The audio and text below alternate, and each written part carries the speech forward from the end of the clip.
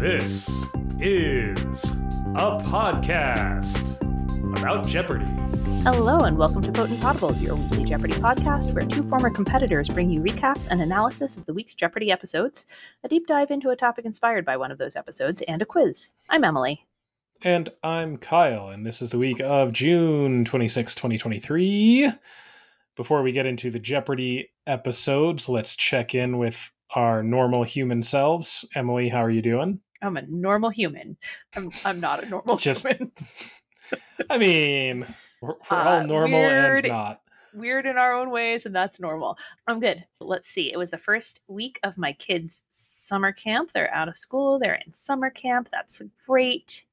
Love that. It's really long days, and they come home so tired, and it's so lovely. It's so great.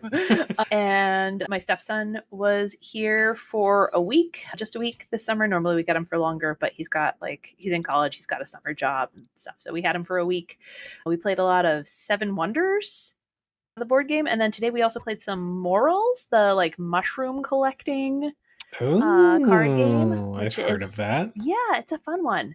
And now, so for a little bit we had 5 people in the house, including one teenage boy and one preteen boy, and now everyone except me has flown down to my in-laws' house for a week. It's amazing. I love that for you. Thank you. This is so dumb to be like, I cleaned the kitchen and I was wiping down the counter and I was like, this is going to stay pretty much clean until I get it dirty. And it was like a revelation. Cleaning while you have little kids is like shoveling the driveway in a blizzard and an empty house. And, I'll miss them, but it's going to be a very lovely first couple days at least. Yes. Yeah. Hopefully I'll find some things to do that are fun other than wipe down the counters. But, we're just a few hours in now, so we'll get there. It's still in the honeymoon phase. Yeah. How about you? How are you doing? I'm all right. My kids have also gone to summer camps this week. Although the younger one, she was too young to go to the one that the older one was in. Mm-hmm. So hers was 2 hours. Mm-hmm. It was 11:30 to 1:30. And so it was fine. She had a good time. It gave us a little bit of time to be like, all right, I have one task to complete. Yeah. I mean, it's 3 minutes from our house, so it's not like the travel time was an issue. Okay, but, all right, that helps. Yeah, so I mean, there was that, and she had a good time. I got her out of the house, and we did things. And I spent way too many hours of this week trying to. I'm going to talk about something very niche for website, designers and app developers. There's this content management framework system thing called Drupal that it's one way that websites are and web applications are made, and I'm trying to learn it because I have a job opportunity that's I know a guy who knows a guy who can possibly get me in if I have this Drupal certification. And so I'm trying to do this thing and I can't even get it to fully install. I have spent so many hours because it's not just one program. It's a whole bunch of different programs. And you don't just install them you download the installer from Google Chrome and you click the button and then you say yes and it's installed. You go through the command line and you put it in, you call things from different websites. It is a convoluted experience. And every time I try to do it, something has gone wrong. But I've been following the instructions, so it's just something in the database or my computer or whatever that I've had to fix. I've crashed my laptop twice because the very first step of trying to install the first thing just gave me a blue screen. And a week ago, I was this course says it'll be 10 hours and then I'll take the certification test. That'll be great. I have spent more than 10 hours and I haven't even actually made anything yet. I have just been trying to troubleshoot the installation of this stupid thing. Oh no. That sounds miserable. But I have the sunk cost fallacy. One, I'm so close to figuring it out now. I have gotten today extremely close. And 2, this is the first real opportunity I've had that I've been I think I might be able to get an interview if I can just get this thing done. Yeah. So anyway, oh man, it's a good thing that my study is away from kind of the rest of the house because I've been very angry very loudly. Mm. Anyway, the rest of my week has been fine. But it is time for Jeopardy talk. So let's talk of Jeopardy. Yes, Jeopardy. On Monday, June 26th, we had the contestants Caroline Gulick, a realtor from Reno, Nevada, Ryan Clary, a cheesemonger from Chattanooga, Tennessee, and Donna Maturi, a librarian from Columbus, Ohio, whose one-day cash winnings total $17,400. Jeopardy round categories are First Lady's Rhyme Time, Here Comes the Summer, 7-letter words, United Kingdom election constituencies, Lovely Rita, and Meter Maid. Mm-hmm. All the contestants really wanted to stay away from United Kingdom election constituencies, which, for whatever reason, I assumed that referred to, like, I don't know, like interest groups of voters. I don't know. I can't really justify why I thought this was going to be really hard, but I shared their opinion that it was going to be really hard, and then it was about the constituencies. I think in this case you might be able to like replace it approximately with the word districts. Yeah, Yeah. like what area do they represent? Where are they Yeah. Which is a from? constituency, Right. but like I think I was thinking of like American counterparts like, dairy farmers or like the AARP or like whatever. Mm-hmm. Yeah. I was like, I barely understand how that all works in the US. Right? Like these politicians trying to appease these various groups, Right. meet their various needs and requests. But yeah, it was much more straightforward than that. Right. You know? Like the $400 was, you can catch some Grand Slam tennis action as well as election results from this place in the outer boroughs of London. I mean, it's tennis. You're going to say Wimbledon. Yeah. Right. Yeah. The clues there were, here's something that you probably know, whether it's actually like British knowledge or not. So, Yeah. the $200 level of First Lady's Rhyme Time, Mrs. Obama's Chimes. Caroline could have actually, maybe, I don't know, maybe she did sing it like Mm. Hell's Bells, the Mm. AC/DC song. But if she had, she probably would have gotten told to redo it to avoid copyright infringement. You know what I mean? Yep. Mm-hmm. Mm-hmm. Yeah. That is kind of a bummer. Yeah. There's so many opportunities, so many Yeah. great opportunities. Mm-hmm. Tough break for Caroline, especially at the $1,000 level of Meter Maid. It was a breeze for John Thomas Romney Robinson to make the cup style one of these. In the 1800s, a similar design is still used. They had pictures of the original and contemporary versions, I guess. Caroline rang in and said, "What's an anemometer?" And that was incorrect. Ryan followed up with, "What is a barometer?" Caroline almost had it. It's not an anemometer, it's an anemometer, Yeah. which I would not have been able to get close. So No. I was No. I was impressed that she was as close as she was. Yeah. She clearly like knew the thing. She just didn't have Mm-hmm. all of the letters. Yeah. Daily Double number one is in United Kingdom election constituencies at the $1,000 level. Caroline finds it at the very last pick, sort of panics about how much to wager of her 4,600. She's in the lead with Donna trailing at 3,800 and Ryan at 2,800. She decides to wager 1,600, and she gets the clue: bordering Dover and Folkestone and Hythe. This district on England's east coast has a few ancient tales to tell. Tales is in quotation marks. That's the giveaway. She figures that out. It is Canterbury. Hmm. And at the end of the Jeopardy round, now Caroline's at 6,200 with Donna and Ryan right where we left them before the last clue. And the Double Jeopardy categories are names of the 1990s, War of the Words, scientists, classical music, TV, and crossword clues, P. And Ryan, the cheesemonger, predictably went to the classical music category first. It makes sense. And he did well. Yeah, he did. Is there a cheesemonging and classical music connection, or are You we know, just? I'm just saying it makes sense. Yeah, it's I the mean, vibe, if you're a cheesemonger, you probably have a certain appreciation for the finer the finer things. things. Yeah. Okay, I see it. I see it. So, Yeah. yeah, Do didn't you? surprise me. The very first pick is Daily Double number 2. It's at the $1,200 level of classical music. He just snipes it right away. he is at 2,800. Donna's at 3,800. The scores are the same. He wagered 2,000. We just said the scores. And he got the clue. Tan Dun, an Oscar winner for this 2000 Ang Lee film, recently composed an operatic work called Buddha Passion. And he gets it correct with what is Crouching Tiger, Hidden Dragon. Mm-hmm. And then he went down to the $1,600 level, and he knew that Vivaldi was the father of the concerto, well known for writing 500 concertos. Mm-hmm. Yeah. Yeah. And then he gets that $2,000 level. This composer created a musical portrait of Chuck Close. Chuck painted a portrait of him titled Phil. And he gets that one as Philip Glass. Philip Glass. Yeah. Ira Glass's cousin. Is that actually true? Yes, it's actually true. Oh, nice. Yeah. I like Philip Glass. I enjoy Philip Glass's music. Mm-hmm. War of the Words was all about feuds or, enmities, fights in literary circles.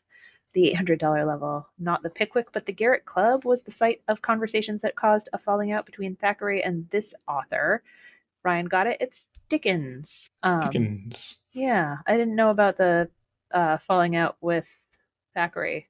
But I didn't either. Yeah, but Pickwick, if you remember when I talked about the Dickens novels, Pickwick Papers is one to remember. So not the Pickwick with the extra clue there in case you're not familiar with the ins and outs of Dickens' social circle, which I am not.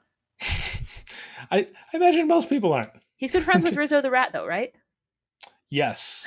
I mean, we all know that, though. Yes. So over the course of Double Jeopardy, Donna starts building and just gets a pretty decent lead. And so by the time we get to clue number 30, where Donna uncovers Daily Double number 3 at the $2,000 level of scientists, she is at 19,800 with Ryan at 11,600 and Caroline at 7,400. I don't think she loves this category. She wagered just 1,000. I think it's worth going a little bigger here because she were to wager 3,401 or more and get it correct, she can get to a lot game on the last clue. And if she misses with a wager that size, she'll still have a lead. Yeah. So a little bigger here would have been wise, I think. But anyway, she wagers 1,000. She gets the clue. When Tycho Brahe died in 1601, his protege, this astronomer, succeeded him as imperial mathematician. She tries who is Galileo, but it's Johannes Kepler. So that smaller wager did minimize her losses. True. Maybe she correctly surmised that she was not doing so well in this category. Yeah, possible. Yeah. Yeah, so at the end of the Double Jeopardy round, Donna is down to 18,800. Scores are the same as they just were. Ryan's at 11,600, Caroline's at 7,400. And the final Jeopardy category is 20th century events. And the clue is, it was immediately reported. The flames are still leaping, maybe 30, 40 feet from the ground. The entire 811 feet length of this. Mayim didn't do it in that voice. It might have helped. It might have. I don't know. My transatlantic kind of comes and goes. Yeah. Two of them got it, though. Yeah. Caroline missed it. She just wrote what is ? She had no guess and wagered all 7,400.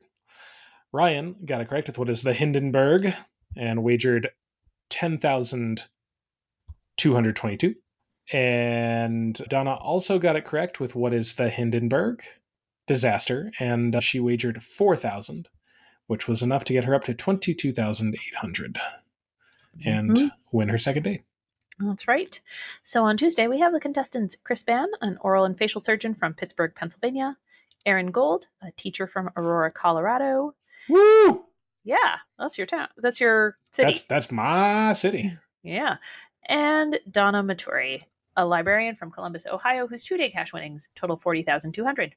And the Jeopardy round categories are some thoughts on the book, only fans, getting a little spicy for a family show, Australian universities, what are you made of, starts with Z, and it came from New Jersey. Only fans. What are you doing, Jeopardy writers? It's only for people who know. That's true. It's not like kids are going to see that and be like, I should ask what that is. Right. You know what I mean? Yeah.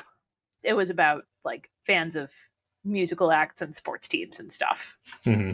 Lady Gaga has at least 3 tattoos honoring her biggest fans called these. Donna got that. Those are little monsters at the $400 level, That's what I for call my kids example. too. How many tattoos do you have honoring the little monsters? Precisely 0. Yeah. I have no tattoos. I My body also. was crafted perfectly. I have no tattoos because I am too indecisive. That's another thing. It's like, even thinking of me 5 years ago, I was still an adult, but even then, would I have made a choice I like now? I don't think so. Yeah. Yeah.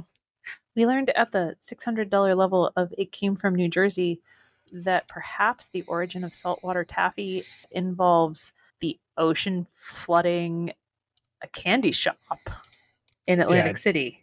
it might be true. It might be. An origin story involves.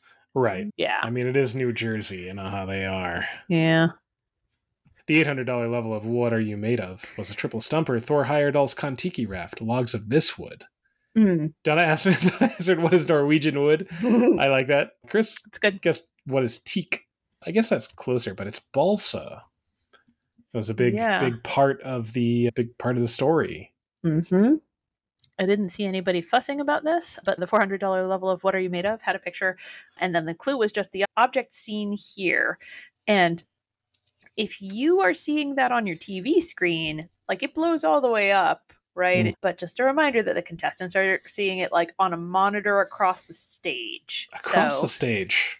yeah. It's a good 30, 40 feet. Yeah. So Donna rang in and said, what is 3D print? And that's not correct. Aaron got the rebounded Legos or Lego bricks. And sometimes it's just hard to like make out exactly what you're seeing over there, right? We've talked about this before on the podcast, but it's been a while, right? Like if somebody takes a guess where you're like, how could they not recognize, this person or that thing, right? Well, they're not Yeah, seeing it as clearly as you are on your TV. exactly. You don't Exactly. have, yeah. Daily Double number 1 is in the Starts with Z category at the $1,000 level. Pick number 20. Donna locates it. She's at 4,800. Aaron's at 1,800. Chris is at 200. She wagers just 1,000. Gets the clue. DNA research has shown that this California red wine grape may have come from an ancient source in Croatia. And she gets correct with what is Zinfandel. Mm-hmm. I guess it's a red wine grape. Does rosé count as a red? There's Red Yeah. Zinfandel also. Yeah, I guess my only experience with it is my grandma drinking. Yeah, I think you Very, call like the rosé Zinfandel. I think you. Well, no, it's a rosé, but I remember hearing it called White Zinfandel. yeah. Anyway, I'm not worried about it. I'll never drink it. At the end of the Jeopardy round, Donna's up to 5,200. Aaron's at 6,000, and Chris is in the red at negative 600. We get the double Jeopardy categories: country, please, war films, banking, ABCs with each of those letters in their own quotation marks, word origins, 2001, and A Space Odyssey. Mm-hmm. I thought some of these word origins ones gave too much of the related word. Mm-hmm. The $800 level, diplomat Jean Nicot introduced tobacco to France in 1560, and this chemical bears his name. That's nicotine. Yep. They gave us NICOT. Gave you the hard part. Yeah. Thought that was excessive, in my opinion. I mean, yeah, it was only 800. At least it wasn't like the $2,000 clue. But I agree. It was like, yeah, I guess if you took the name out, I think you could still figure it out from tobacco. But yeah, this addictive chemical in tobacco bears the name of a French diplomat. Right? You could rewrite that without using Nico's last name. Make it a harder clue. Right. Yeah. Similarly, the 400, but I mean, it's 400. It's fine. It's supposed to be easy. A couple of sounds change places, and the German village of Selters became this fizzy liquid. That's seltzer. Mm-hmm. That's just a buzzer contest. That's just who can ring the signaling device fastest. Yep. Which, sure. Yeah. They had a lot of trouble with the Space Odyssey category. The $400 clue was the only one correctly answered. The 800, captured by the James Webb Space Telescope. Here's a spectacular image of this planet with Triton shining above. Oh, and they showed a picture. It looks the James Webb gives you a slightly different view. than previous pictures of Neptune, but it's still Yeah. pretty clearly Neptune, and Triton should also point you to Neptune Mm-hmm. Yeah. as well. Mm-hmm. But then they missed a variable star, like pulsar kind of star. Skylab from 1973 to 1974, and Eris, the dwarf planet, Mm-hmm. named for the Greek goddess of strife. Yes. Did you remember some of those? All of those? Yeah, Nice. yeah, I did. Mm-hmm. I had trouble coming up with Skylab because I was like, Mir is not the US. What's the other one? And I always get it like, what's the in Terminator? Skynet. I always get Skynet and Skylab mixed up. Mm-hmm. So, yeah. Yeah. Daily Double number 2 is in War Films at the $1,600 level. Pick number 7. Chris finds it. He's at 1,800 with Donna at 6,400 and Aaron at 7,200. He can wager up to 2,000. He says, let's do it. Let's make it a true daily double. I don't know if he realized he was wagering less than the maximum there. Mm-hmm. Bless. Happens. Yeah. Happens to the best of us. Yeah, I think that just got away from him. So he makes it a true daily double, wagering only 1,800, and gets the clue. The title of this 1962 film starring John Wayne refers to June 6th, 1944, clocking in at almost 3 hours. The title's accurate, and he gets it correct. It's The Longest Day. Mm-hmm. It looked like he was guessing a little, but he got it. It was a Yeah, good guess. Good guess. And Daily Double number 3 is in Banking ABCs at the $1,600 level. Pick number 24. Erin finds it. She is at 10,400. Donna's at 8,800. Chris is at 8,000. She wagers 2,000. Gets the clue A. This word, meaning to pay off a debt in installments, comes partly from Latin for dead. And she guesses what is annuity, but it is amortize. Mm-hmm. Amortize. Yeah. Amortize. Yeah. Amortize.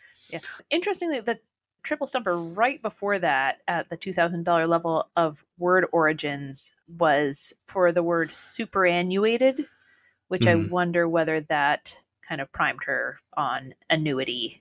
At the end of Double Jeopardy, we're very close here. Donna's at 8,400.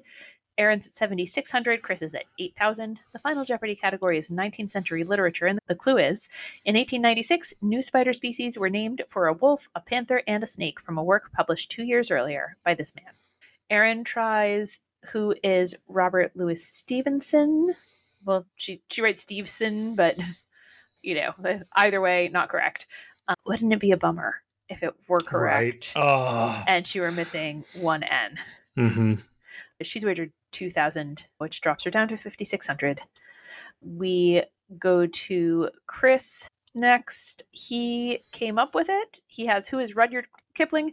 He has wisely crossed out Rudyard, which was correct, but he didn't need it. And if it hadn't been correct, it would have sunk the correct last name. So he's wagered 5,000.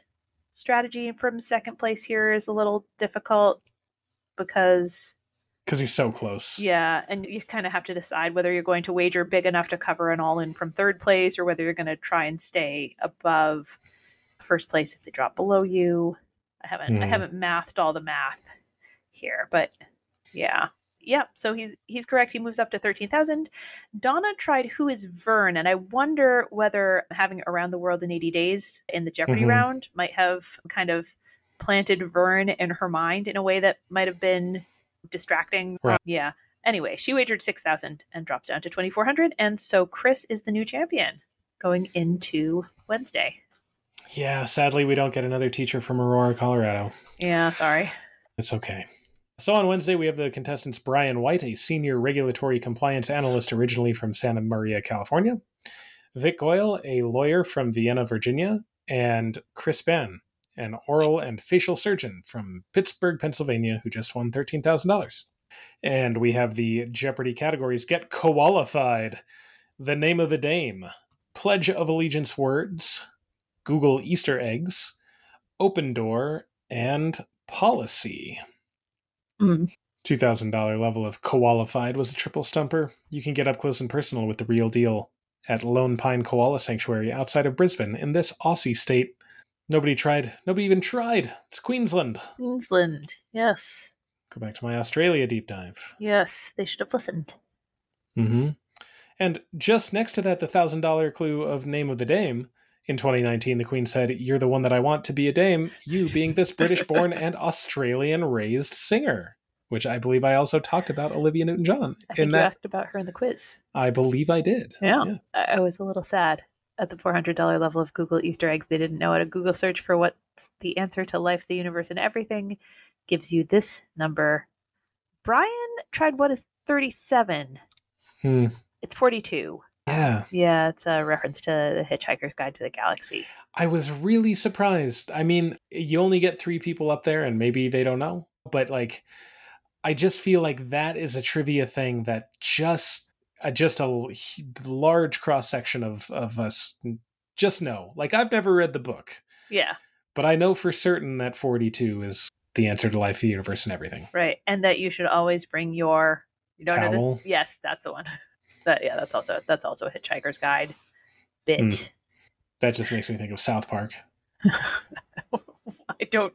not sure I know the South Park. Towley? The character Towley? Oh no, yes, no, I do know the character Towley. Oh. Don't forget to bring a towel. It was an excellent Towley. Thank you. I'm You're from welcome. Colorado. I have to know my South Park. There's I guess a conspiracy theory. I don't know. Or just a theory.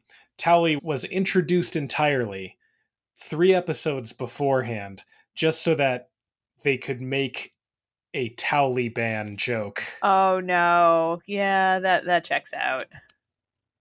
Yeah. But I don't know. I don't know if they were checks. thinking that far ahead or if it just occurred to him. Yeah.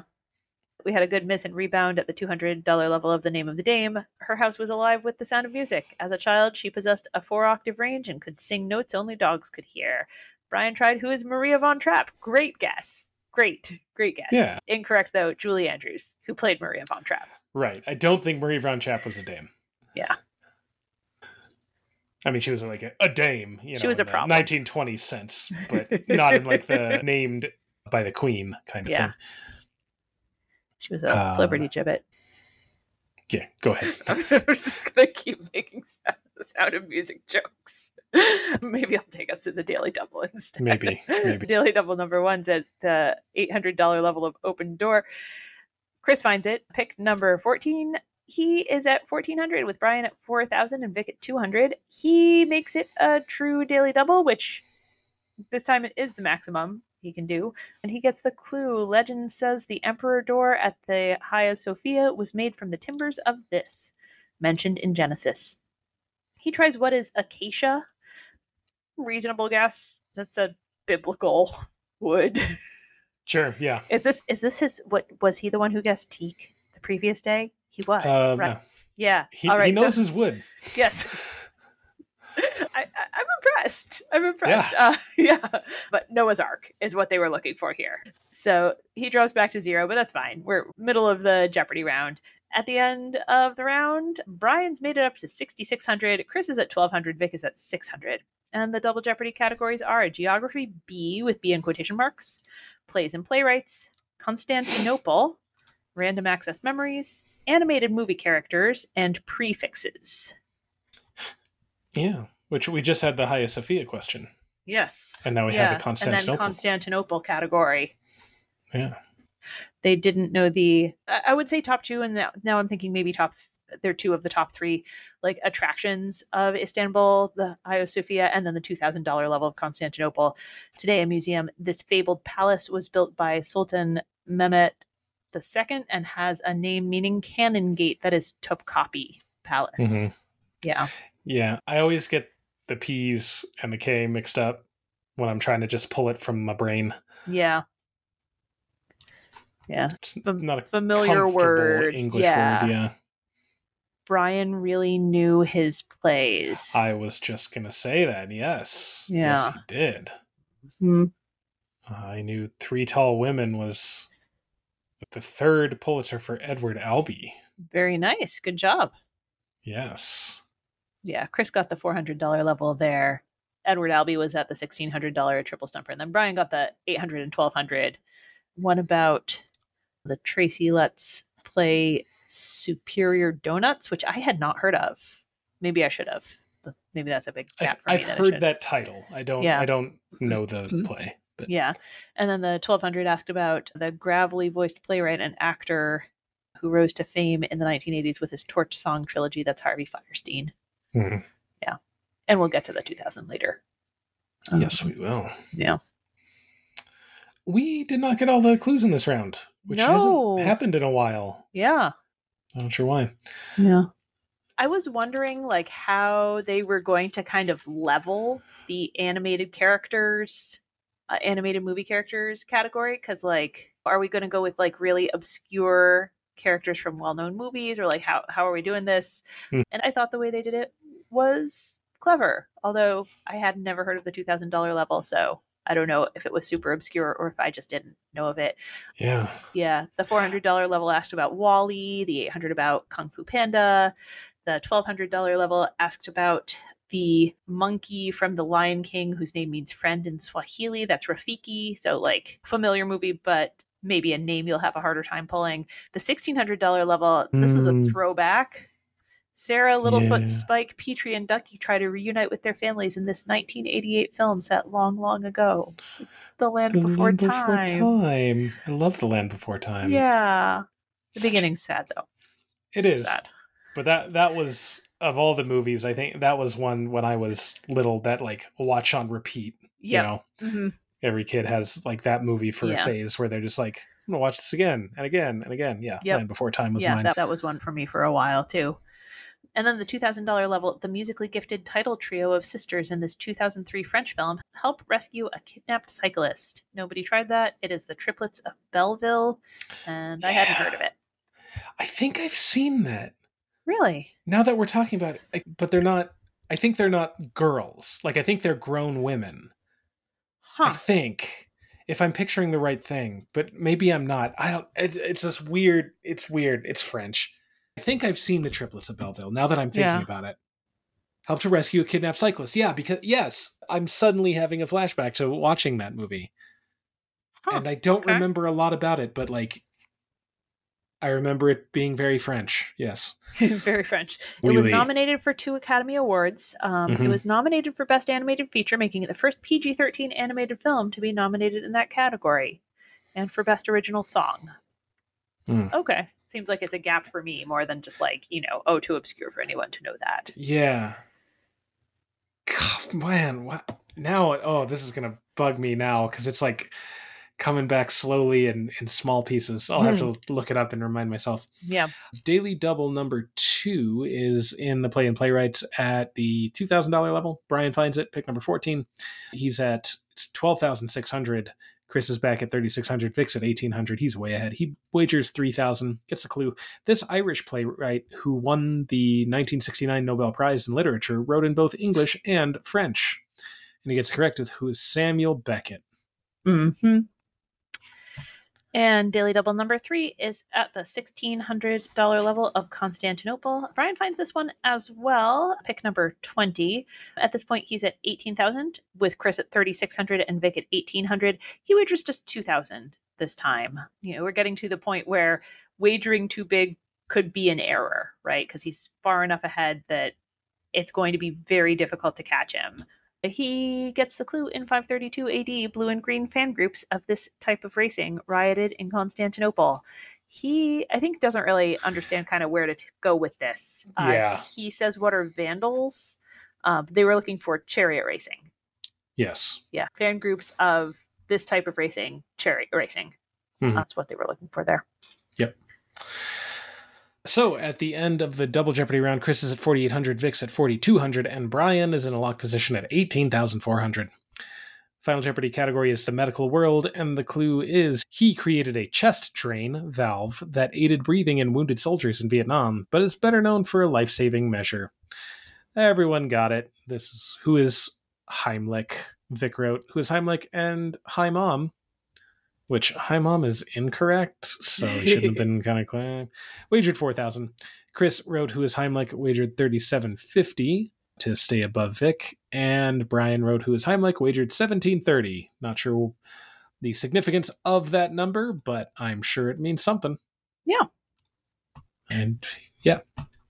So that brings us to Thursday. The contestants are Tanisa Santiago, an American Sign Language and English interpreter from Berkeley, California, Alicia Kornman, an assistant director from Durham, North Carolina, and Brian White, senior regulatory compliance analyst, originally from Santa Maria, California, whose one-day cash winnings totaled 20,130. And the Jeopardy round categories are At the Farmer's Market, Fun with Airport Codes, Lit Paris, Pride of the Museum, 21st Century Television, and I before E, double E. Each correct response will contain an I and then later double E. Yes. As in indeed. As in indeed, indeed. I guess the $1,000 level of 21st Century Television, it's okay that it was at the $1,000 level because of kind of the direction you had to go, maybe. The office was set at the Scranton branch of this paper company. Alicia got it. Of course, that is Dunder Mifflin. That feels obvious to me. But I guess like pulling the name of the paper company is maybe not the most straightforward. Right. I mean, you have to have watched the show. You probably wouldn't remember Dunder Mifflin if you don't know the show. Yeah. Airport codes.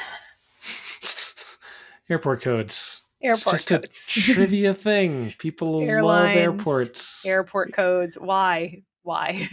It's okay. I mean, it's okay. We can do it. It's fine. But yeah, it's a list of things to memorize. But yeah. The $800 level was a triple stumper, going straight to hell, H-E-L. Then you're on a direct flight to this Northern European country. Brian guessed what is Helsinki, which of course is not a country. But no one else went for it. They must have all been thinking Helsinki, and when he said Helsinki, they were like, well, I don't know. I think that's probably what it was, because that's Finland, of course. Mm-hmm. Yeah. The $800 level of Farmer's Market, I got a handmade soap, a sponge, and some of these scrubbers whose name is fun to say. They showed a picture. Those are loofahs. And I mean, I just like the word anyway, but I remember there was a Pearls Before Swine comic strip where Pig is like, I don't remember the reason, but he's like describing the German Air Force, except he's calling them the dreaded Lufa instead of the Luftwaffe. And like that just sticks in my head anytime I hear Lufa. That's funny. That's what I picture. That's great. Yeah. Pride of the Museum 800 was a triple stumper. This London museum, with two first names, is renowned for its collection of decorative arts. Nobody tried it. It's the Victoria and Albert Museum. Victoria and Albert. Yeah, I think if you don't know that there's a museum called the Victoria and Albert, you'd probably hear two first names and be like, what are Bobby you Sue. A museum with two first names? I'm sorry? Yes. Yeah, the Museum of Ricky Bobby? Like, what are you getting at? Yeah. Fair enough. The Victoria and Albert's a pretty cool museum, though. You know, if anybody's looking for a museum recommendation in London from 20 years ago. Sure. Yeah. I remember really thinking it was very cool. If or when I ever get to London, I will check it out. Yeah. Daily Double number 1 is in the Lit Paris category at the $600 level. Tanisa finds it. She's at 3,000. Brian's at 2,600. Alicia's at 0. Shooj's 1,000. Gets a clue. This enduring title character was introduced in an 1881 magazine called Journal per I Bambini. And she guesses who is Puck. Which, it's better to guess something than nothing. But it's Pinocchio. Mm-hmm. Yep. The Journal per I Bambini, Journal for Children, I guess. Yeah. So, at the end of the Jeopardy round, Brian is at 4,600, Alicia's at 3,000, Tanisa's at 4,000. And the Double Jeopardy categories are Historic Shorts, World L, in quotation marks, which is like World L, I don't know. The Hippocratic Oath, nice. The Law, Writing, Music, and Before and After People. Mm-hmm. Gotta shout out the $1,200 clue of writing music. The book Go Ahead in the Rain is an homage to this musical tribe and its late member Fife Dog. That is A Tribe Called Quest. Alicia got that. If you haven't listened to A Tribe Called Quest, take some time. It is worth some time. Yeah. It's quality music. Even if you're not necessarily into like hip hop or anything like that, it's yeah. Tribe Yeah. Called Quest, important, Okay. and good music. I will do that. It's easier than going to London. So Yeah, fair. thought Brian had a solid guess at the $400 level of before and after people. Gunslinger William Bonney, who rapped and rolled his way to hits like Cowboy and Redneck Paradise. He figured out the first half, but then, was struggling for the second. He tried Who is Billy the Kid Cudi. Mm-hmm. Not quite the vibe with Cowboy and Redneck No. Paradise, but Billy the Kid Rock is what they were looking Yeah. for here. Yeah. Kid Cudi. Nice. Yeah. I like it. They did not do well with the historic shorts. No. They got the $400 level. Kurtos, the nickname of Robert, Duke of Normandy and son of this conqueror, meant something like short stockings. That was William the Conqueror. They got that one. But then they did not get any of the others. They didn't get Pepin the Short at the $800 level. Yeah. If I had been on the stage, I would have absolutely rung in and said Pippin, like the musical, not Pepin. And whoops. Although you might have gotten I might have gotten away with Pippin. You might have, because I don't know. I could be making this up, but I think he might have also been referred to as Pippin at certain times, but I'm not sure. I could be totally wrong. Could be conflating that with something else. They missed Philippe, or Felipe, King of Spain, Victor Emmanuel III of Italy. And then I love this. I don't know why I love short, like tiny wars so much. Like obviously they're wars and they're bad, but like historically, the $2,000 clue. The about 2-day reign of Sultan Khalid bin Bargash of this Tanzanian island included a short war against the British Empire, and that's Zanzibar. Not that I'm like super into, British colonialism or anything, but like the thought of like a 2-day war is always really interesting to me. Yeah, agreed. Daily Double 2 is in the Hypocritic Oath at $1,200 level. It's pick number 21. Alicia finds it. She's at 6,200 with Brian at 12,600 and Tanisa at 4,000. She wagers just 1,000 and she gets the clue. Pope Alexander VI, a member of this family, seemed to eschew the Bible with his mistresses, children, and murders of rivals. All of those things are in the Bible. Anyway, she tries what is Medici. Not a bad guess, but she should have listened to my deep dive about this exact man. Yeah, the Borgias is what we were looking for here. Yeah, the Borgias. Yes. Yeah, Alexander Sextus. Yes. Oh, so she drops down a little bit. That was a good deep dive. Thank you. Appreciate that. Daily Double number 3 is in the law at $1,600 level. Nisa finds it. She's at 3,600. Brian's up to 13,000. Alicia's at 5,200. She wagers 2,000. I would say, at this point, bet it all. Get as high as you can. Yeah. The clue is the 1970 law that ties different crimes into a pattern that can be prosecuted ties 4 words into this acronym. And she does not know. She guesses what is shrug, shrug, shrug, and shrug. I like it. But that is RICO. Yeah. I do not know what that stands for. Racketeering and something. Okay. Got it. The Racketeer Influenced and Corrupt Organizations Act. Okay. I just Googled it. But like that term comes up if you watch like The Sopranos or like shows like that. Yeah. Any like organized crime stuff. You'll come across that term. Not that I managed to remember it while I was watching this episode, but I was like, oh yeah, I remember hearing that. So at the end of the Double Jeopardy round, Brian's in a lock position, again with 14,200. Alicia's at 5,200. Tanisa is at 1,600. The final Jeopardy category is the movies, and the clue is centenarian ceramic artist Beatrice Wood helped inspire one of the main characters and the narrator of this film from the 1990s. This was filmed before the recent events. Yes.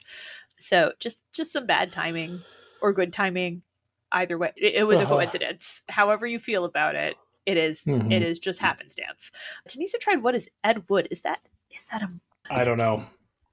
I feel like it would have been too easy if they had wood in the clue, That's a Tim Burton movie from 1994. I'm not sure what the connection she's making there is, but Beatrice Wood is in there. I don't know. Yeah. Oh, yeah, yeah, yeah. Okay. Sorry, I see that now. She wagered 400, so she'll drop down to 1200.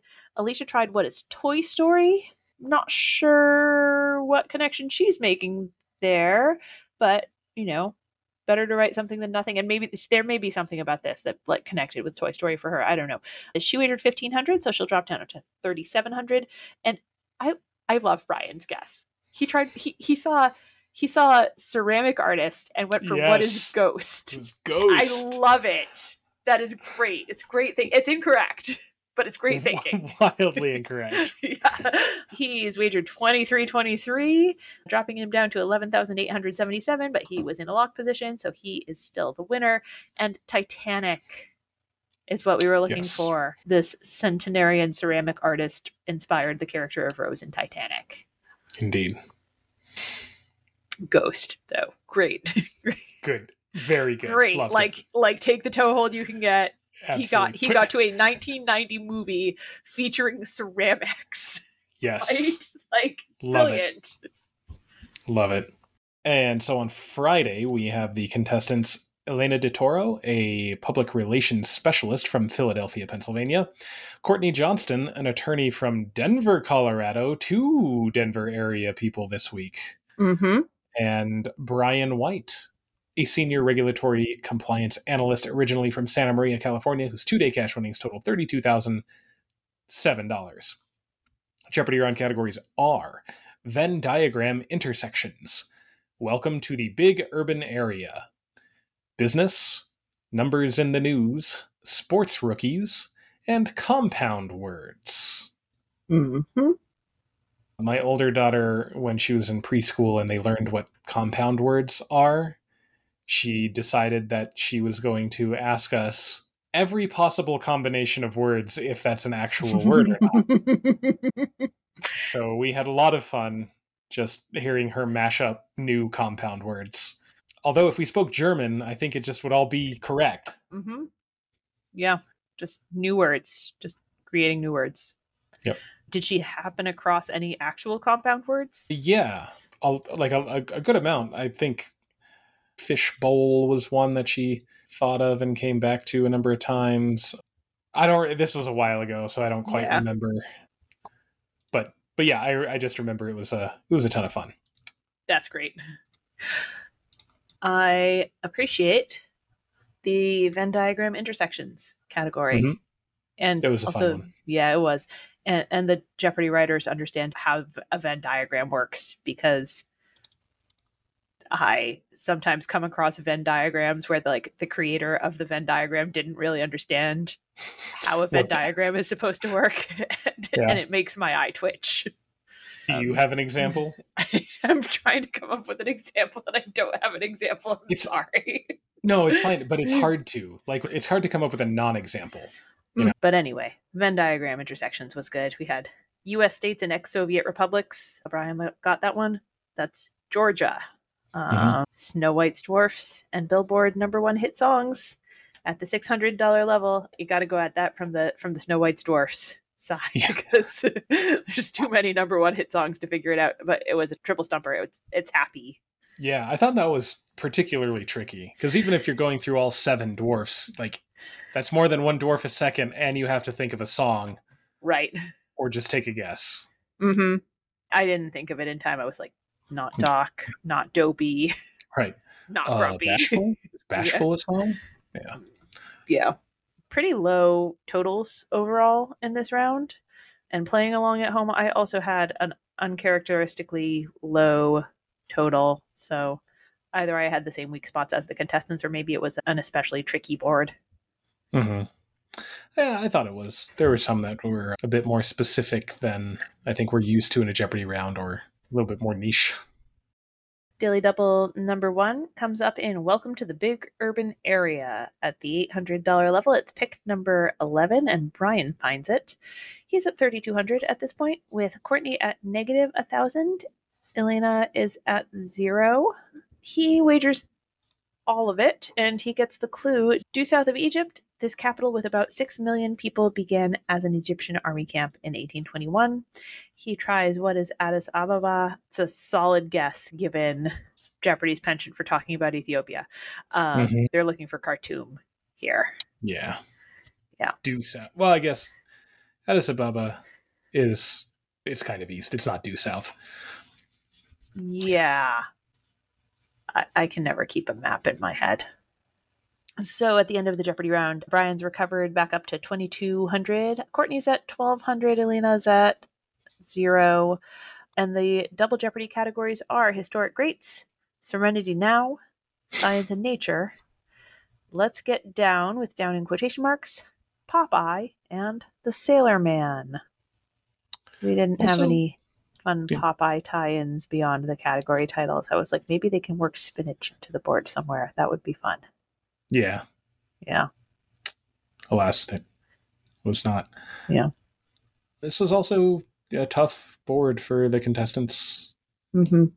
They had some lost money on some incorrect responses, like the $2,000 clue of historic greats. Jews have warm, fuzzy feelings for this great Persian who released them from captivity in Babylonia. Do they? I'm not I sure if they do. I don't know. I've never been in a position like that, but like if you are enslaved and then someone's like, "Hey, you can just go." Probably you're not like, "Oh, we love you." Probably you're like, "Cool, peace." Like I don't want to ever see you again or talk about you Yeah. because you still did have us enslaved. Anyway, Yeah. that's Cyrus the Great. Brian guessed who is Darius, and Elena guessed who is Nebuchadnezzar.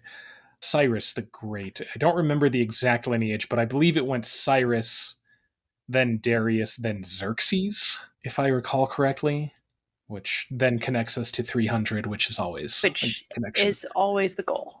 Yeah. There's some like laudatory sections of the book of Isaiah about Cyrus the Great. Hmm. I'm not sure if that counts as Jews having warm, fuzzy feelings, but Oh, maybe. yeah. Um, Nobody knew the $1,600 level of the Sailor Man. The irascible Captain Haddock is from this Belgian's Tintin stories. That is Hergé. I loved those yeah. Tintin books. Do you? I did. I did. Hmm. Loved past tense. They Hmm. are full of racial stereotypes. Yes. Yes, they are. Yeah. Which, if you So, aren't aware of those and you don't realize that those are, then yeah, I guess yep. you can Yep. love them. Mm-hmm. Yikes on bikes. Looking back, but still worth knowing. Hergé, the Belgian cartoonist of Mhm. the Tintin books, among others. I assume among others. Probably he did other stuff. I would Yeah, guess. Right? probably. Yeah. We also had a triple stumper in the Popeye category at the $800 level. A Dungeons and Dragons computer RPG from 1991 is called Eye of the This, also the name of a monster watching you there. And that's the Eye of the Beholder. Nobody even took a guess. It made total sense once I heard it, but Yes. I I did mean, not know. if you're just trying to think of a monster name, you're going to be like, Eye of the what? Eye of the. Yeah, I get it. But the Beholder is a monster with a bunch of eyes. And they're very terrible Hmm. if you ever play Dungeons and Dragons. Okay. They're really fun if you're the one running the game, and they're really not fun if you're the one playing the game. Now my brain has shifted to Gloom Hands from Tears of the Kingdom. Have you heard about the Gloom Hands? I've not heard about the Gloom Hands. They're monsters in Legend of Zelda Tears of the Kingdom, and they're a collection of hands on like creeping like Nice. and the hands all have eyes in the palms. Ooh, like the And Pan's Labyrinth. yeah, sort of like that, except that it's just like a little forest of hands that like slithers along the ground and then the That hands grab is you and so sweet. it's very unsettling. That's awesome. I love that kind of like eldritch horror thing. Yeah. Amazing.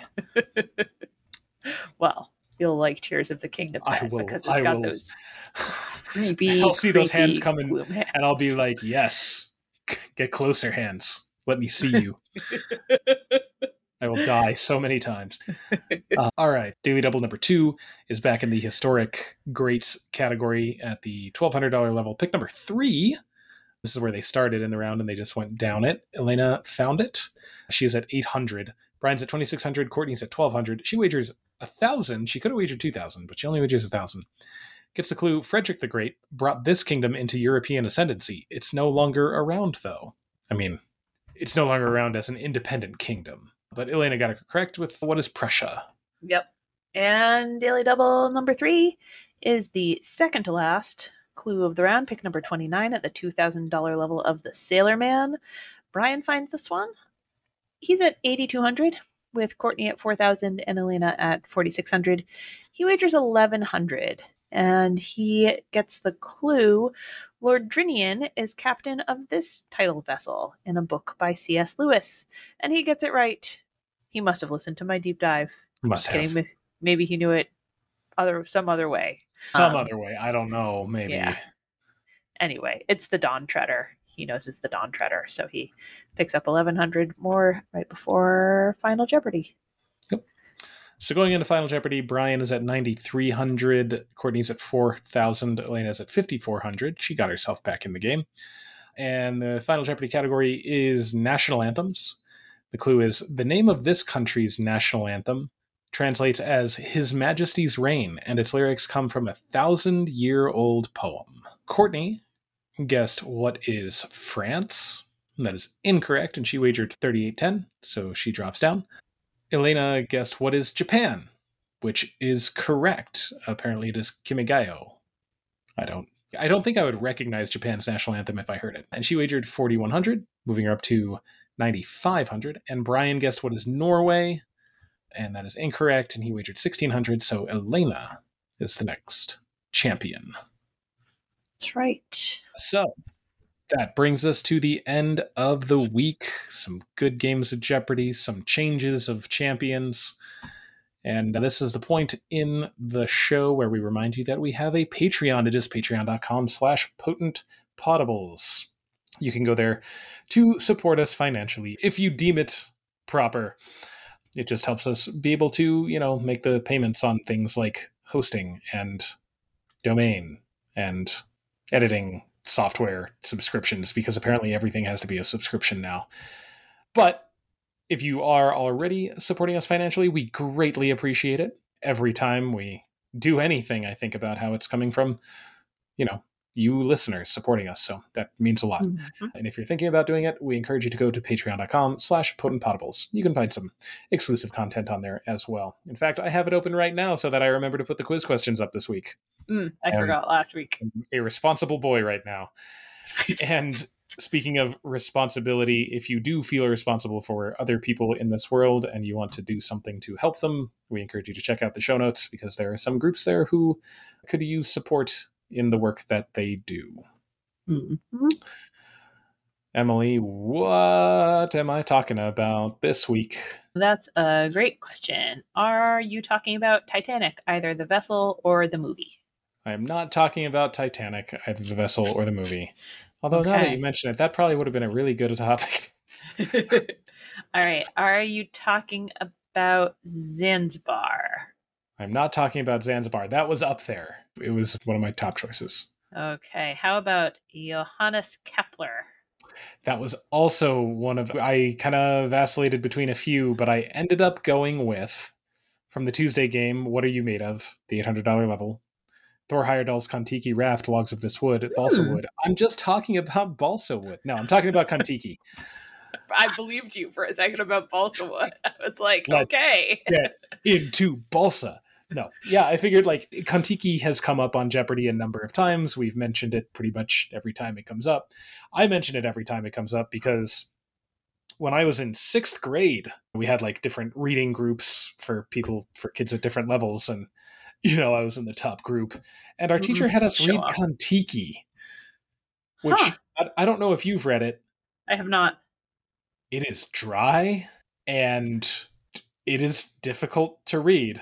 I think it is a higher level than, obviously, she was putting us at above a 6th grade level, but it was a hard book to read as a 6th grader.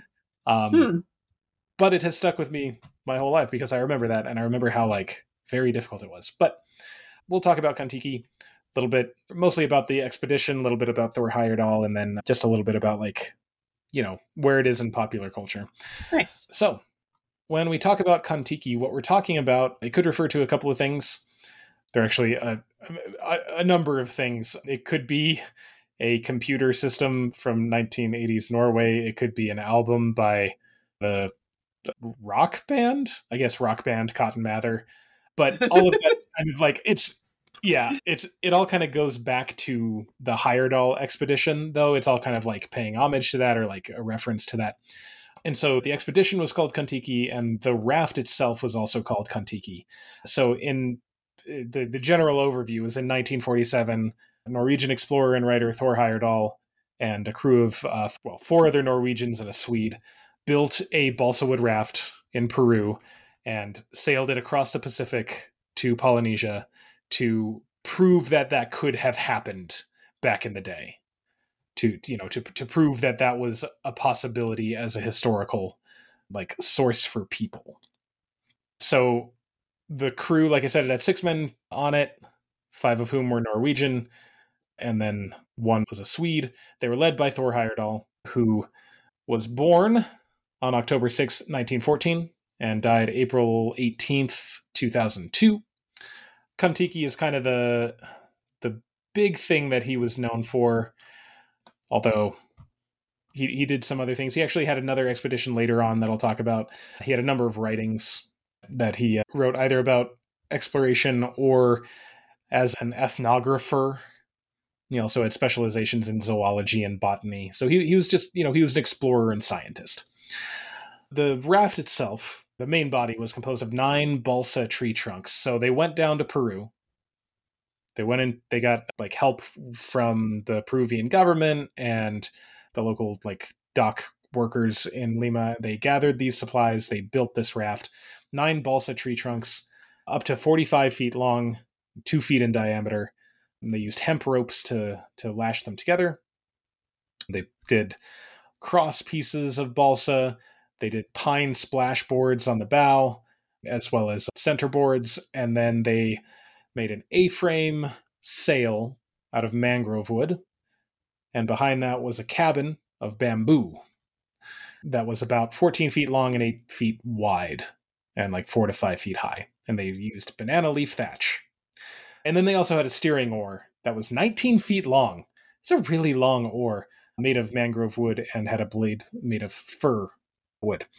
So the purpose of, like I said, the raft was to build it as though they were ancient people or like people back before modern technology, to see if a seaworthy vessel could be made and then sailed across the Pacific.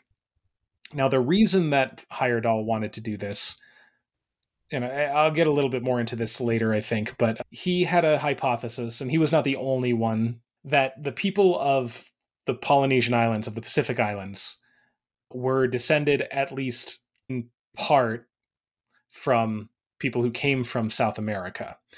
And so he was attempting to prove that theory. Now, that was kind of a controversial idea at the time, and since then it has more and more become like essentially not accepted.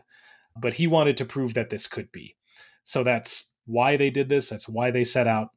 So on the 28th of April, 1947, they left from Callao, Peru. It was tugged out 50 miles away from the coast just to avoid like coastal traffic, because obviously this raft that's not super steerable, if it got in the way of an actual ship, it would just like, they just die, right? So they took them out outside of the coastal traffic and got them going on the Humboldt Current. They encountered on July 2nd, they kept very, very detailed notes, logs, journals, everything, because this was also a scientific expedition as well. Part of the reason they were able to do this was they got a lot of private funding as well as support from the United States Army. And so part of what they were doing on this voyage was testing the durability of different equipment. So like the radio they carried, they had an amateur radio that they used to send out signals that were picked up by people in South America and North America, and then those were forwarded on to, governments and everything, if only to make sure that they knew that the expedition was still going well and they didn't need a rescue, but also to test the capabilities of this radio equipment on the seas. So on July 2nd, they ran into a rogue wave in the middle of the night. It was like, this is a notable thing in the book and in the movie that came much later. There was a like quiet seas, and then three abnormally huge waves in a row just like washed over the raft, and then it was just quiet again, just like out of nowhere. Weird. Yeah. And their first sighting of land was at the Puka Puka Atoll on July 30th. And on August 4th, the 97th day after departure, they reached the Angatau, where they made brief contact with the inhabitants of the island, but they were unable to land safely. So this actually was really, really good for Heyerdahl, because calculations made by him before they had set out indicated that 97 days was the minimum amount of time required to reach Tuamotus, which is an archipelago in French Polynesia with kind of a treacherous reef around it. And so that's kind of like where their calculations were expecting them to get. So they'd made pretty good time, and on August 7th, the voyage ended when the raft struck a reef and was beached on an uninhabited islet in the Tuamotus near the Raroya. They traveled about 6,980 kilometers, or 4,340 miles, in 101 days. And so they spent a little bit of time on the island. They were greeted by men from a village on the nearby island who arrived in canoes. They were taken back to the native village, where they were shown traditional dances and other festivities. And eventually, the French schooner Tamara came and salvaged the Kon-Tiki and collected the crew. So that's a quick overview of the voyage. You can read the book. The book is it's basically a synopsis of all of their logs.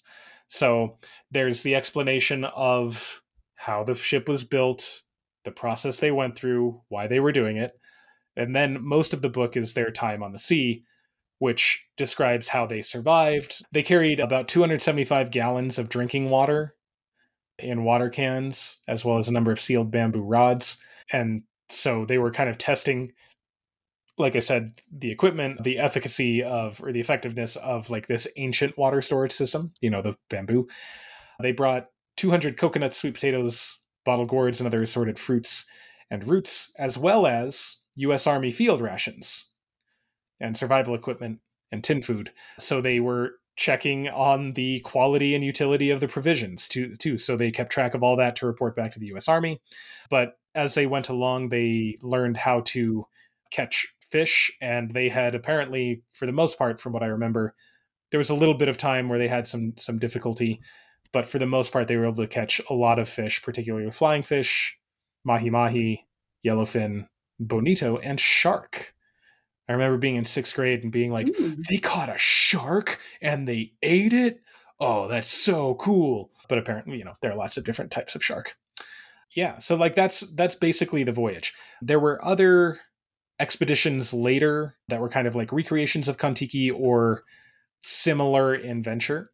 The Seven Little Sisters was a raft that William Willis sailed from Peru to American Samoa in 1954. He sailed a good 2,200 miles further than Kon-Tiki. And then later he rafted even farther than that, from South America to Australia, with a metal raft. There was the Kantuta, in which Czech explorer Edward Ingres attempted to recreate the Kon-Tiki expedition on a balsa raft. The first attempt led to failure.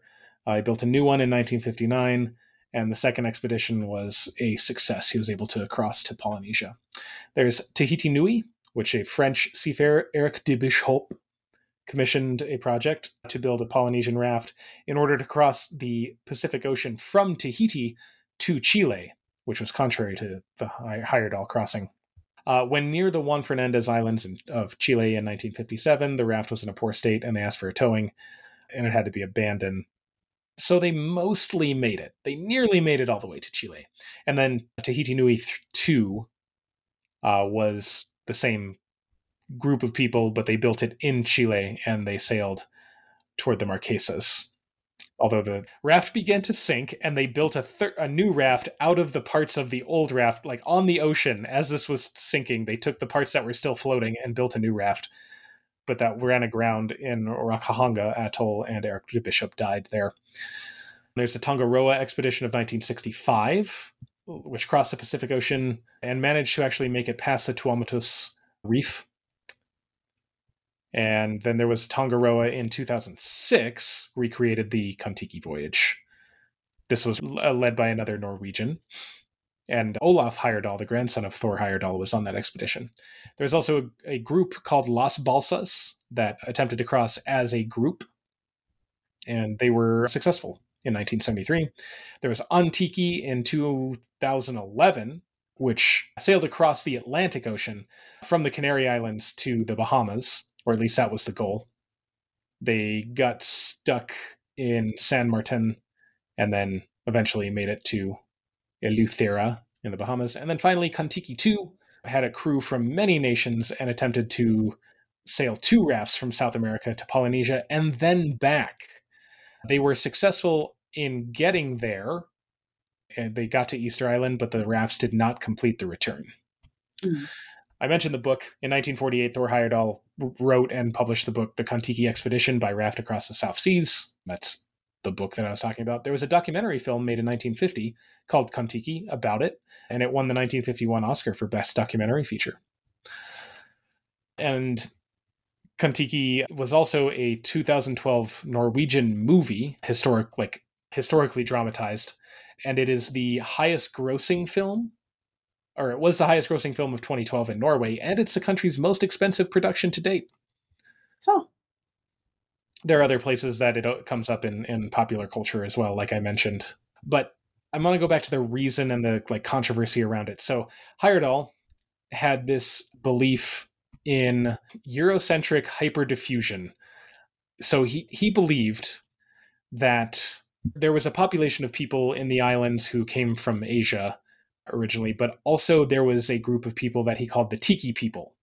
And he believed that they were white bearded men who had historically come across the Atlantic. He had an idea that ancient Egyptians sailed from Morocco across the Atlantic and populated parts of Central and South America, and then those people were forced into Tiwanaku, and they became the ruling class of the Inca Empire by 500 CE, and then they set out to voyage across the Pacific Ocean. And he claims that the Maui on Rapa Nui were more reminiscent of pre-Columbian Peru than any Polynesian designs. And there's an Easter Island myth about the people called the Hanau Epe and the Hanau Momoko, that there was a conflict between these two people, and he latched onto that as well, one of those people were the white bearded men from South America, and the others were the inferior people who were there originally. Yeah. So his whole attitude was basically that non-white, Stone Age people with no math couldn't possibly cover that kind of distance and colonize those islands. However, pretty much everyone, at this point, we know that's not true. There is genetic studies have found that there's a small bit of South American ancestry among Polynesian people in general that probably took place. It got mixed in around 1150 to 1200 CE. So it is possible that South Americans did cross the Pacific. Mm-hmm. Kon-Tiki shows that it could be done. It is possible that that happened and some people intermarried. However, going beyond that to say also those people came from the Mediterranean and were inherently superior, and all of that is absurd, especially Yeah. because we know about the Austronesian expansion, which is also known as the out of Taiwan model. It was a large scale migration occurring around 1500 to 1000 BCE, coming out of Indochina, kind of from Taiwan, people just spreading out. And we see the development of the outrigger canoes and the catamarans and the kind of sophisticated seafaring that we know of with Polynesian history. And one of an important ship to mention with this kind of knowledge is the Hokulea, which is a performance accurate Wa'akaulua, a double hulled voyaging canoe. This is a modern ship. It was launched in 1975 by the Polynesian Voyaging Society, and it took a trip from Hawaii to Tahiti using exclusively traditional navigational techniques. So it had no modern equipment. Notably, the Heyerdahl expedition still used like charts and sextants and everything because they figured like the way that we navigate isn't important. We're just trying to prove that it could have been done. Like, Mm-hmm. that, people could have made a raft and got on the Humboldt Current and got across the ocean. But the Hokulea is like an attempt to prove like this is a way that people truly did travel and were able to do it. And that expedition actually led to a resurgence of like interest among young Polynesian and Hawaiian people in voyaging and canoe building and non-instrument navigation. And so we kind of have that to thank. And that expedition was partially in response to this theory that like Polynesian people couldn't possibly have done that themselves, right? Mm-hmm. So yeah, that's kind of the information I have about Kon-Tiki and kind of the context around it. Well, this has been very informative because I really only I knew most of the Pavlovs, but really only the Pavlovs.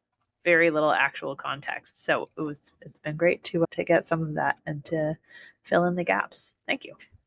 You are very welcome. All right. You ready for a quiz? Of course I'm ready for a quiz. It's not themed, it's just each question is kind of related to a thing from the deep dive, sort of. So, here we go. Question 1.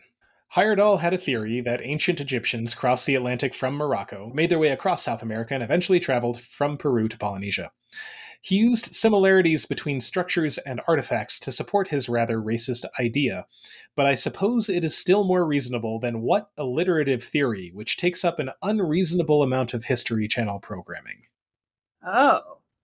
I don't think I know the alliterative theory that takes up a lot of History Channel programming. What I'm looking for is like a theory as to why different civilizations across the world, like ancient civilizations, have similarities in their theologies and their buildings and their whatevers. I think it's something about aliens, but I'm not sure what the alliterative part is. Alien something. Do you need the second word there? I guess do you do. because it's Yeah. alliterative. Because it's Yes, alliterative. Alien. I was going to say invasion, but that's just another vowel. That's an I. Alien correct. That is an I. attack doesn't sound quite right because alien. I don't know what the theory is called. I'm going to say alien ambassadors. Yeah, that's a good guess. It's just the ancient alien theory. Oh, okay, cool. I mean, that's kind of dumb. Right. Yeah. I mean, man, I don't even know if the History Channel is still on, but there was a time when like half the shows on there were like ancient aliens. Did aliens? I mean, it's basically what Stargate is based on, but like, no, it's like aliens came, and that's where we get all of the pantheons of gods, or these creatures that live in the sky that kind of look like people but kind of don't, and they visited everyone, and you can see it. So Yeah, I mean, who knows? Maybe it is true. yeah. Maybe. Maybe, probably not. All right, all right, yeah. All right. So we missed ancient alien. Question All right. 2. Heyerdahl's theory was ignorant of the sailing and navigating prowess of Polynesian peoples. What word in English is used for those voyagers? To appeal to your Disney mom side, Moana learns how to be one from Maui. Oh, what are they called? The word isn't coming back to me. Oof. Another clue that comes to mind for me is in Civilization 5. I don't know if that would help you. I've played a tiny bit of Civilization 4, but never any Civilization 5. Okay, I don't Yeah. know if it's even in 4, but Yeah, well, I haven't played very much 4 anyway. Sure. So it was a long time ago also. Trying to see if I can think back through Moana and let the word come to me. But it just may not be in my brain right now. Yeah, I've got nothing. I'm going to pass. Okay, those are wayfinders. Oh, yeah. Okay. Wayfinding. That is the term for that type of non-instrument navigation. Yeah. And the wayfinders are the Polynesian voyagers. Mm-hmm. Okay. All right, I'm gonna recover. Yikes. Okay.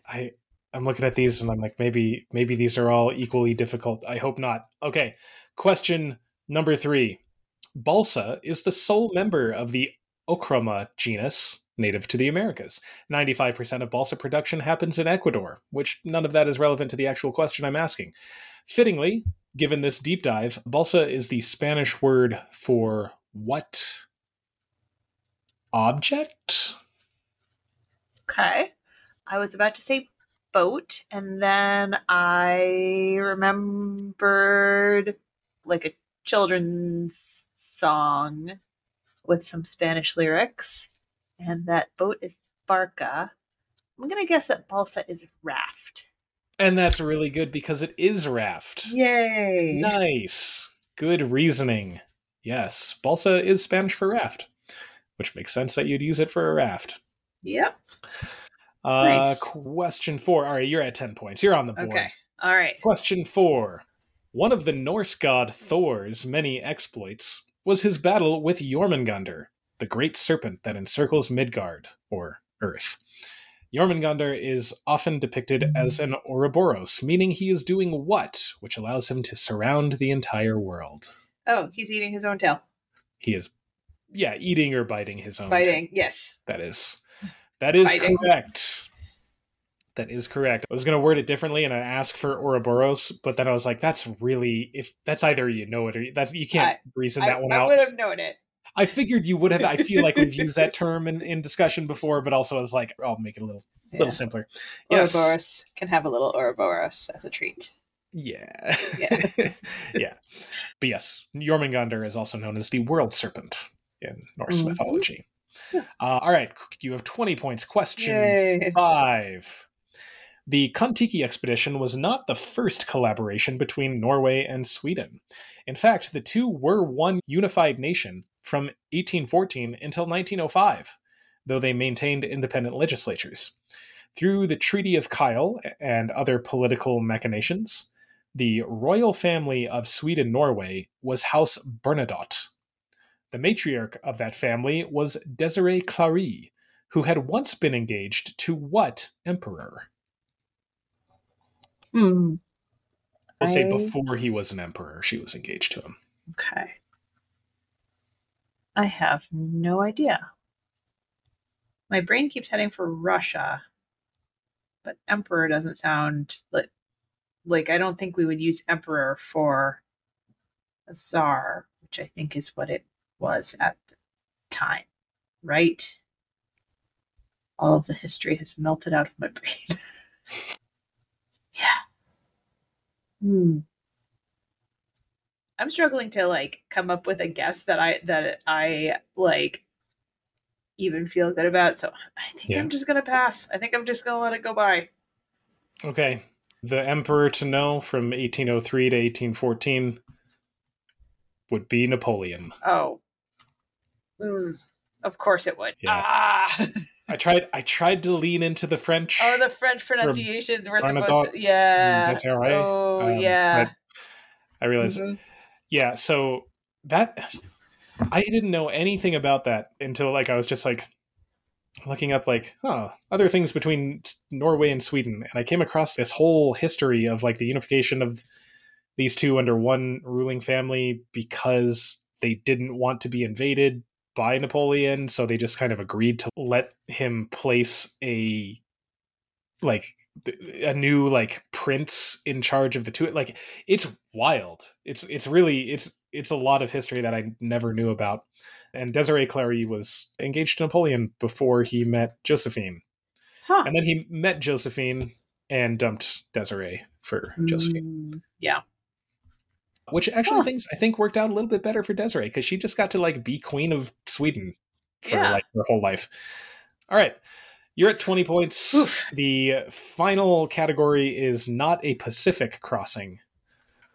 All right. Well, this has not gone great for me. Not your fault. Good questions. I guess I'll hold back 1 point. I'll wager 19. Ooh, for a fun number at the end. All right, here we go. Final question. Selling over 72 million units through 5 titles, What social simulation game from Nintendo places players in a rural village populated by anthropomorphic animals such as Mr. Resetti, KK Slider, and a hyper-capitalistic Tanuki? Not a Pacific Crossing. All right. The game that I'm thinking of, 5 titles doesn't seem right, but everything else I think fits, except that I don't know enough characters or, to like know if the characters fit. But I think this is not a Pacific Crossing, but Animal Crossing. Yes, it's Animal Crossing. Yes. Nice. The hyper-capitalistic Tanuki is Tom Nook, who everybody knows. That's why I I didn't was get his name. Yeah, I was like, but he didn't say Tom Nook. Yes, because that's a dead giveaway. Everyone Yeah, knows Tom Nook. that's true. But yes, there are 5 titles. Since the Nintendo 64, there have been I had uh, no idea there were Animal so many Crossings. titles in the Animal Neither did Crossing I until I looked this up. series. Well, there you Oh, go. yeah. Oh, New Horizons is the one that everybody's like currently on about, right? Yes, it is the newest one. Yes, New Horizons. Yeah. Uh-huh. Yeah, apparently Mr. Resetti used to berate players if they like attempted to quit their game without saving. But since they introduced autosave, he has a new job as, I don't know, something, but that's not his job anymore. Yeah. So, all right. Anyway, yeah, 39 points. Not bad. I realize I made a rather tricky quiz, so. No, it was a good quiz, but I didn't do so well with it. But no, a tricky quiz is a good thing. Yeah. This was fun, if humbling. Anyway, thank you so much, Kyle, for podcasting with me. Thank you. Yeah. And thanks, listeners, for listening to our podcast. Make sure to subscribe wherever you get your podcasts. Leave a rating or a review if you have a minute to do that. If you want to check out our Patreon, it's patreon.com/potentpotables. And if you have friends who like Jeopardy, let them know about us. You can all find us on Facebook at Potent Potables, on Twitter at PotentPotables1. Our email address is potentpotablescast@gmail.com, and our website is potentpod.com. And we'll be back next week with more Jeopardy, I think, and another deep dive and quiz. So until then, may your minds be quick and your buzzers be quicker.